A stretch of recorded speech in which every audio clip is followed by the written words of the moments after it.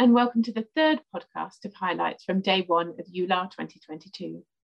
My name is Laura Coates, and in this podcast, I would like to review what I felt were some of the key sessions and papers of interest from the CSF perspective, relating specifically to axial spondyloarthritis.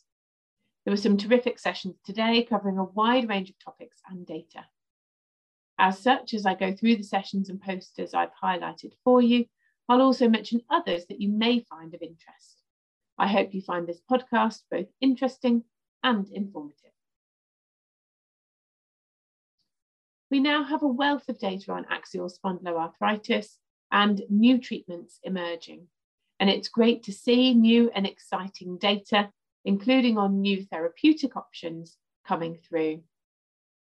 As such, we obviously couldn't skip mentioning the new ASAS EULAR recommendations for the management of axial spondyloarthritis. They've been presented here on day one of the EULAR 22 Congress, and we'll be able to see the update of treatment for axial spondyloarthritis, new and upcoming therapies, and key research questions that need to be addressed in this area. There was an abundance of data presented during the axSpA drug treatment, new and old drugs session at EULAR today. I've selected 6 sessions of interest that focus on data for therapies already approved in axSpA, as well as some of the newer therapies in this area. Van den Bosch and colleagues provide results from the SELECT AXIS 2 study, looking at the efficacy and safety of upadacitinib in patients with active non-radiographic axSpA. Landaway et al. And Navarro-Compan et al. Both present data from the ixekizumab COAST studies. Deodar et al. Looked at the difference in clinical response with secukinumab 300 milligrams versus 150 milligrams in patients with AS who failed to achieve ASDAS inactive disease status on the 150 milligram dose at week 16. And my final highlights of today focus on data from Bariliakos et al. And Van der Heide et al., who look at the potential use of bimekizumab in AS. I'll now take you through each of those abstracts in a little more detail. So looking at the data from the upadacitinib trial in active non-radiographic axSpA, this study looked at a primary endpoint of ASAS 40 at week 14 and showed a significantly higher response rate with upadacitinib compared to placebo. And the proportion of patients who experienced a treatment emergent adverse event was similar between the different treatment groups.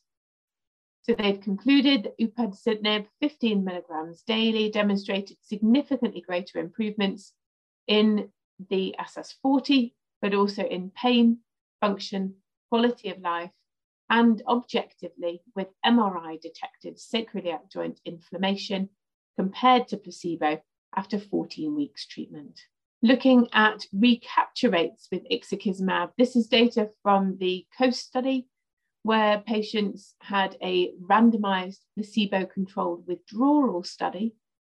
So these patients were on treatment, met the criteria for remission, and were then randomized either to switch to placebo or to continue on ixekizumab.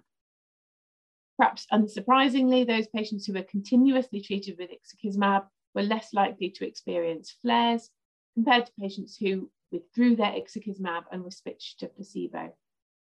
But the positive news was that the vast majority of patients withdrawn from ixekizumab recaptured at least a low disease activity state, and over half met the inactive disease state with ixekizumab retreatment. In further analysis of the COAST trials, the authors looked at the outcomes across a number of different COAST studies, all looking at the efficacy of ixekizumab, but in patients with both radiographic and non-radiographic axSpA. The patients were all randomized to receive 80 milligrams ixekizumab every 2 or 4 weeks, and this was compared to a placebo group. Overall, the efficacy response to therapy with ixekizumab was seen both in the radiographic and the non-radiographic groups, and in those who had a disease duration of less than 5 years, and those who had a disease duration of over 5 years. But it did appear, perhaps in keeping with other studies, that there was a more robust response to treatment in patients who had a less than 5-year disease duration. So it appears that treating earlier may give a better outcome. Then the secukinumab studies. So this study took patients who'd been treated with 150 milligrams of secukinumab through to week 16.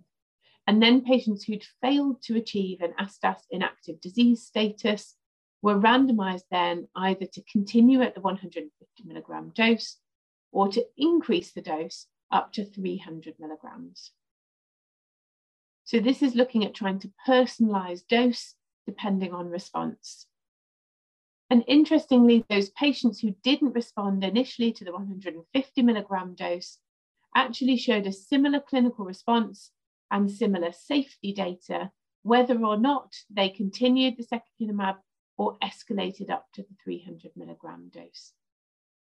So this suggests that dose escalation in patients not achieving a response at 150 milligram may not improve outcome. Then moving on to bimekizumab. This drug is a dual inhibitor of IL-17A and IL-17F, and we've seen a number of studies with this drug in the spondyloarthritis space.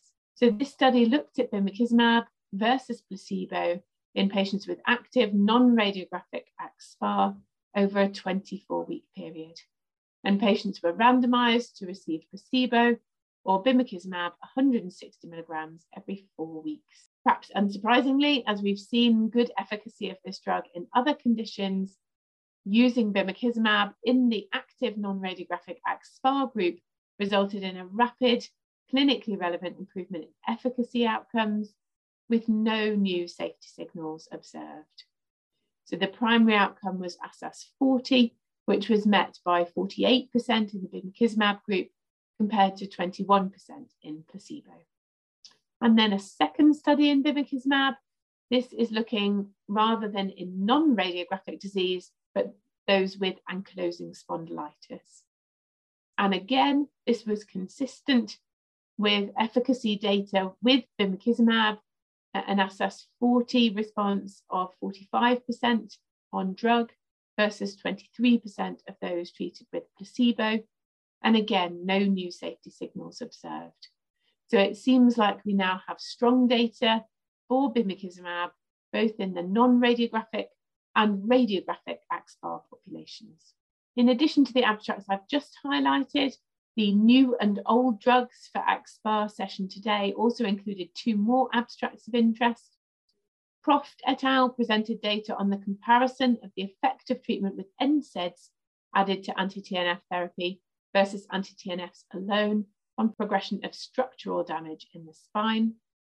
And Hellemand et al. Looked at sex differences in effectiveness of first-line TNF inhibitors in axial SPA, providing results from 15 countries across the EuroSPA Research Collaboration Network, highlighting that recognizing these sex differences is of relevance for customized patient care and potentially even for patient education. In addition to the abstracts in that oral session, I've selected 5 posters from Poster View 6 session, which I believe hold interesting data in axSpA. Deodar et al. Provides safety and efficacy data of ixekizumab in axial spondyloarthritis patients with 3-year clinical trial results from the COAST program. Ramiro et al. Highlight results from the COAST V program, looking at PROs at week 16 and 52 in the ixekizumab treated patients with radiographic axSpA, and that showed a clinically important reduction in pain at night. Pavelka et al. Show that secukinumab provides rapid and sustained relief from key clinical symptoms of active AS patients in those who are TNF naive over the Measure 2 study.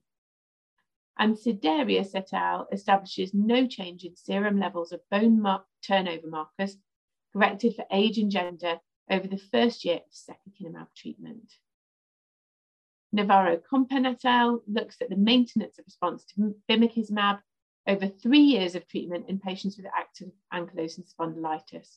So this is longer term data from previous studies and the open label extension at the end of the phase 2 program. So it's been great to see so much relevant axSpA cytokine signalling content today at EULAR. I hope you've enjoyed this roundup of highlights. If you haven't already, please join me for a roundup of today's RA and PSA data in the separate podcasts.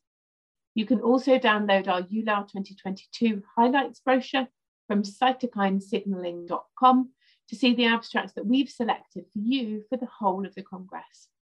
All that remains for me is to say thank you for joining me today, and please join me tomorrow for the highlights of Day 2 at EULAR 2022. Thank you.